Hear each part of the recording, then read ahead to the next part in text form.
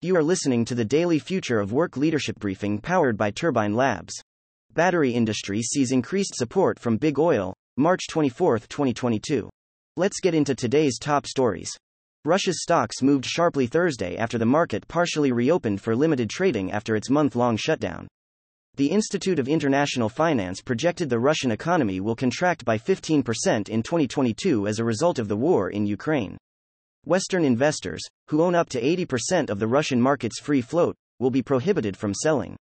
Energy-based conglomerate Koch Industries has emerged as one of the biggest financial backers of the battery industry, analysts say.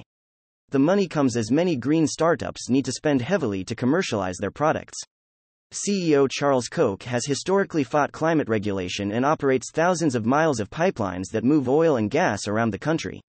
Even as green-focused firms begin to prosper, the world's largest oil producer Saudi Aramco made a $110 billion profit in 2021, more than double what it earned the previous year.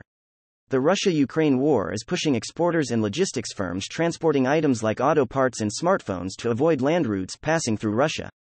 The new routes, often forged by sea, are adding costs and threatening to worsen the global supply chain crisis. The Director General of the World Trade Center called for addressing choke points by bringing more countries into international production networks.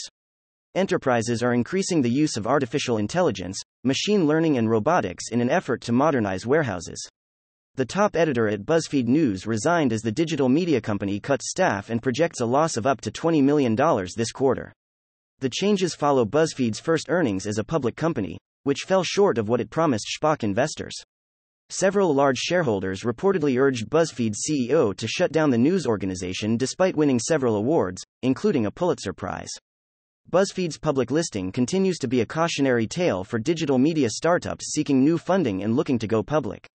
A new study found the use of pictures and emojis can signal less authority, with respondents overwhelmingly attributing more power to the person who chose a verbal versus a visual representation of the message. Despite this, working remotely has prompted an increased usage of emojis to express emotion or adhere to social norms in conversations with colleagues. Content facts.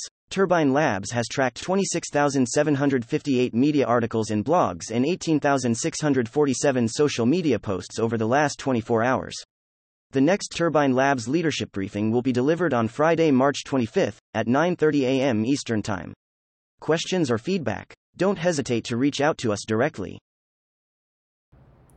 Hi, I'm Natalie, and I curated today's New Work Leadership Briefing powered by Turbine Labs.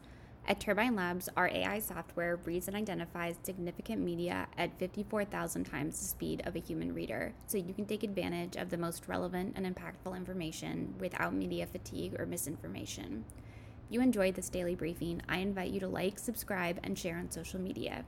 To obtain this briefing every day in your email inbox, subscribe by visiting turbinelabs.com and clicking subscribe on our free briefings tab. Thank you for listening.